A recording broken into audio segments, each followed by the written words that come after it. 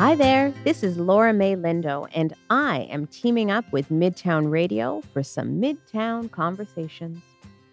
Folks, oftentimes when we try and address equity work, when we're trying to really engage meaningfully in anti-racist work in our communities, we think that we have to participate in some really big system-wide solutions, major groundbreaking changes so that we can once and for all end racism in our communities.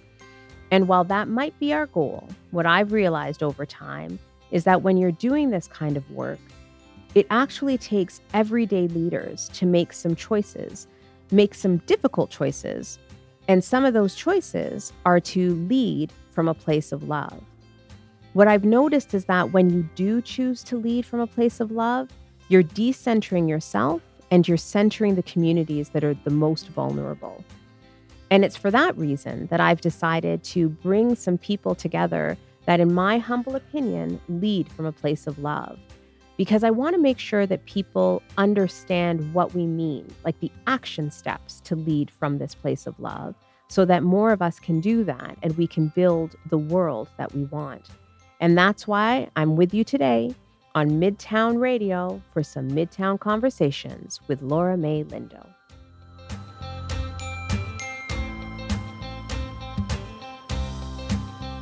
Because what's at stake matters more than my peace. I'm upset, but I'm not going to demonize you. I'm not going to make you this big bad villain. Yeah. But I'm trying to understand where you come from, but at the same time, I want you to understand where I'm coming from. But I want to be very clear, I'm not like this all the time. There are days when I'm crying in bed because it's hard. Not feeling like I had place in the world that made sense, not brown enough, not white enough, not straight enough, not queer enough. We're individuals, organizations within a very giant, very broken, very underfunded system. And we're going to do our best to change that.